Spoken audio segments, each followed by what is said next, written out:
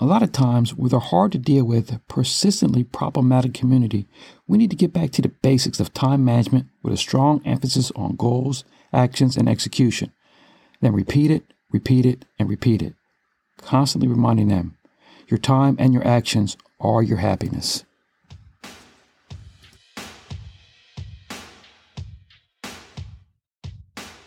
Welcome to Essential Change, the podcast. My name is Richard Jones. I'm an RN with over 30 years of nursing experience. I'm a certified life coach and a health coach.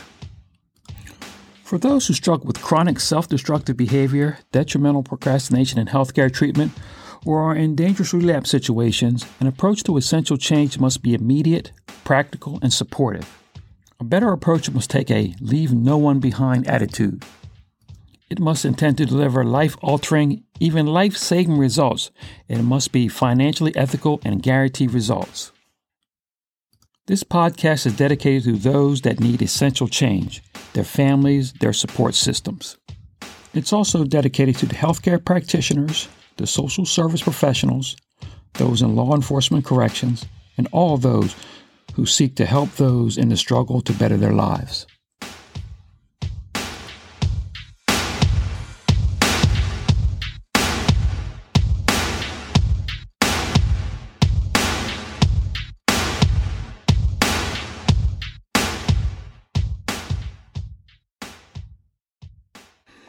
When you're working with someone in a physically, mentally, or spiritually compromised situation, there's a real good chance that they're having extreme issues with time as they relate to actions. When I first started formulating my approach, talking to a young gentleman, he was complaining to me about the number of things that were not going his way, which is typical. He had a list of people and circumstances were to blame, and he knew it was going on and on. I asked him, "What did you do in the morning when you first got up?" He kind of struggled with the answer. He went to go on to what had happened in the first person he met to complain. And I said, no. What did you do in the morning when you first got up and you spun around and your foot hit the floor? What did you do? It took him a little while to get where I was going, but he started to gain understanding that I was looking for a very specific chronology of what happened right after his foot hit the floor. Kind of thing could be a little different. It's similar to when someone asks you to account for every dime that you spent during the day, or if you're dieting, every bite of food that you've taken, logging it down for further review. So it was sort of hard for him to get the gist, but we finally got going. His first impulse was to recite to me specific situations when he got up, but I said, let's get it back. We want to go back to actual actions. Once we really broke it down, we started. He told me he reached for an open pack of cigarettes, smoked one. That's the first thing he did. Then he went to the restroom. So we were really going back to basics. But soon we discovered that his actions were triggered by all his actions were triggered by habit. His first actions, and usually bad habits. And as we talked about it, we realized that while he was doing these opening bad habits, his mind was filled with opening bad thoughts. His thoughts were kind of centered around worthless media-driven thoughts, work issues, and the most injurious issues he was worrying about was satisfying other people's agendas. That was strong on his mind in those first moments, the other people's agendas.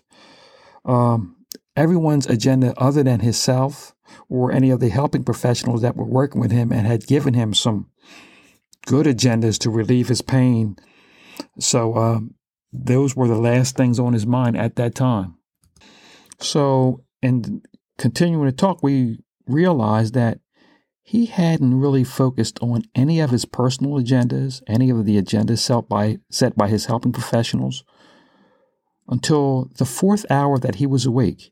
Yet in his mind, he had started working on those important things in the morning.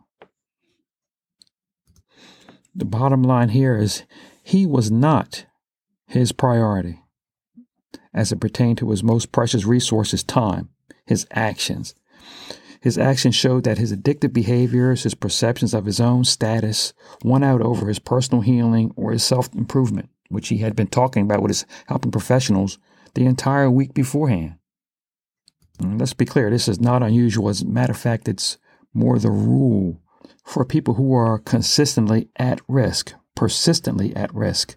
And this is where they can regain control and multiply the effects of all their effort by concentrating on specific time, planning, and actions.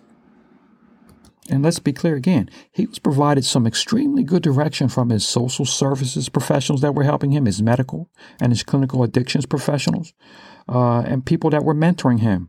But his priorities were not sharpened.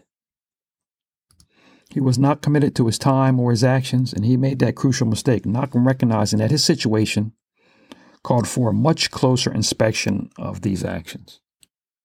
Let me use the analogy of a doctor discussing with his patient a disease. Let's take diabetes, for example.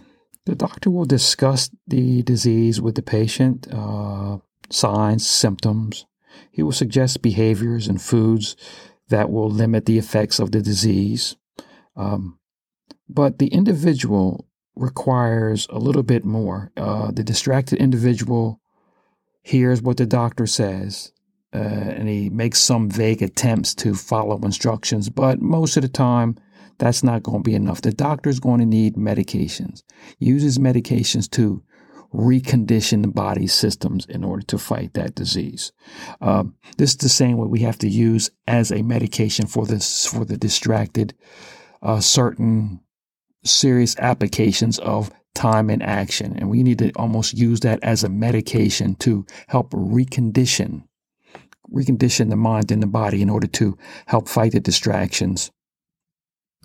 And we're basically using this time and action conditioning to help set the pace and the direction of the conditioning, and also to choke out detrimental behaviors.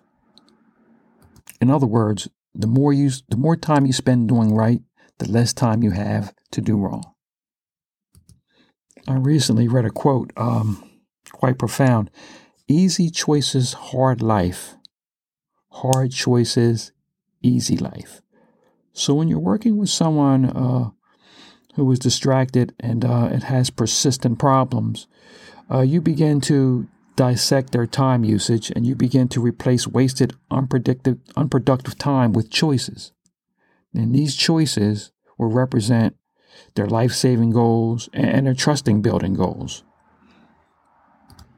I like to explain to clients, we need to systematically replace those wasted days, hours, and minutes with choices. These time and action shifting exercises must be done daily and consistently, just as medication is taken, reconditioning the mind, the body, and the attention span. We as helping professionals have to realize that those that we deal with persistent problems are willing to make grave sacrifices for blind comfort, and they will settle to add years to their life instead of adding life to their years, and this is a huge price to pay for not taking advantage of the gift of time. As a helping professional, what you have to realize is that with your best advice, your best PDFs, your best systems that you can offer someone who is in persistent trouble, you have to sometimes think about the fact that they are distracted and they are not actually giving your message the priorities that it deserves. And sometimes initiating those priorities is almost physical in nature. It has to be actually talked about and recognized, and explain that these things that we are talking about are not just things to mull over and try to fit into your life. They are to be made a priority, and these priorities must be systematic. We like to talk about this all the time, but the recognition of the problem, the planning and executing of specific actions, or what we like to call the right kind of selfishness.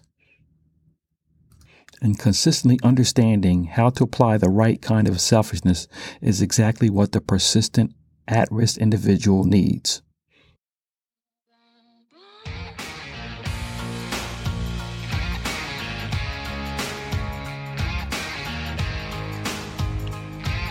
Well, that wraps it up for this episode of Essential Change, the podcast.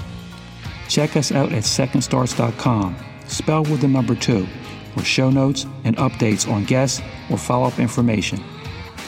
I'd really appreciate it if you could take a moment and give us a review wherever you get your podcasts.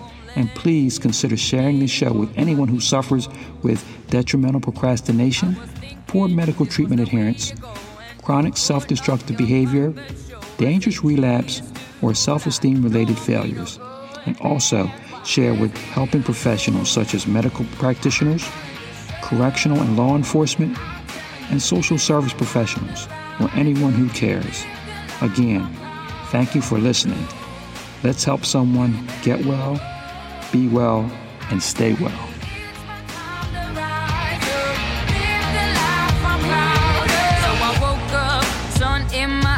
Forgot all about what I did last night. What I do remember that it was real nice. Talks about me are never good. I don't live like the way that I should. Oh well, I'm in for some fun tonight. Just give me a